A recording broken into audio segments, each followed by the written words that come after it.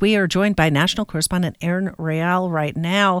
And Erin, this is the time where people are maybe overindulging.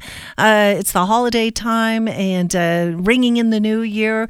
But when you're trying to make sure that you're safe on the roads, and there are all sorts of technologies that are now going to stop you from getting behind the wheel. And tell us about the latest. Yes. So the National Highway Traffic Safety Administration, they announced this week that they are looking into preliminary stages of the creation of federal rules that will basically create tech in cars. It's already there. It's already absolutely capable. It's just how do you implement it at a federally mandated level for new cars that will prevent people from driving inebriated, whether it be breath and touch sensors or cameras. If you've driven in a car in the past 2 years, you know that it's filled with nothing but cameras. And I'm not even talking, fancy high-tech cars. Just standard cars are filled with cameras. So this tech already exists. They're just now exploring how to implement it so that it's reasonable, practical, and reduces crashes and deaths, because over 13,000 people are killed by drunk driving crashes last year alone. It costs over $280 billion in lost wages, medical costs. This is where we're moving towards. And so I envisioned, when I read about this story and this new research, I was envisioning something where it's just an automatically installed breathalyzer that locks your car if you measure, too far gone. Yes, and that generally will not be it. I think that a lot of people think that because of, if you've had multiple DUIs and, you really need to be monitored, they have that thing that sticks on your car that you have to breathe into to turn it on. This is different. This is, steering wheel touch sensors, cameras. In fact, actually, there's already cameras that monitor eye movement. So if you've been in a new car and you've been driving it late at night, you might see that it'll pop up on the dashboard.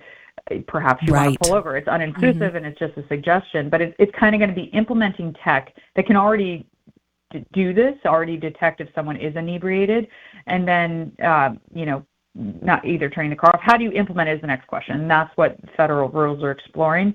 And reminder, impaired driving crashes are 100% preventable. There's simply no excuse or reason to drive impaired with drugs or alcohol, but people do it all the time.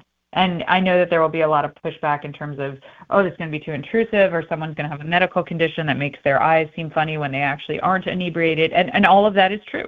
All of that is absolutely true. So people said similar things about seatbelts, how this Nancy state, nanny state, how are we going to, possibly do this? But turns out seatbelts pretty good at preventing death. It seems like since we have the tech, why not use it to prevent inebriated driving? Right. Although it doesn't seem like the car industry really embraced because there used to be a lot of automatic seatbelts in newer cars, and I haven't experienced driving in any more recently. So I don't know if that was something where they just figured maybe the tech was just too expensive, an add-on for something that people can be doing by themselves. And this also, the cost of it, you start to wonder about the cost of that.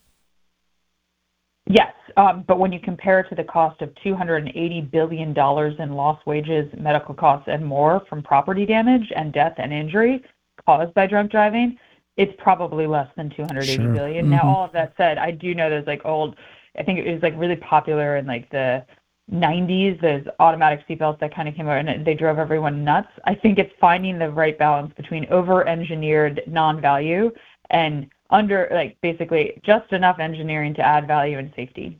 Okay. Erin Real, interesting. Thank you. We appreciate it. Thanks. Have a good day.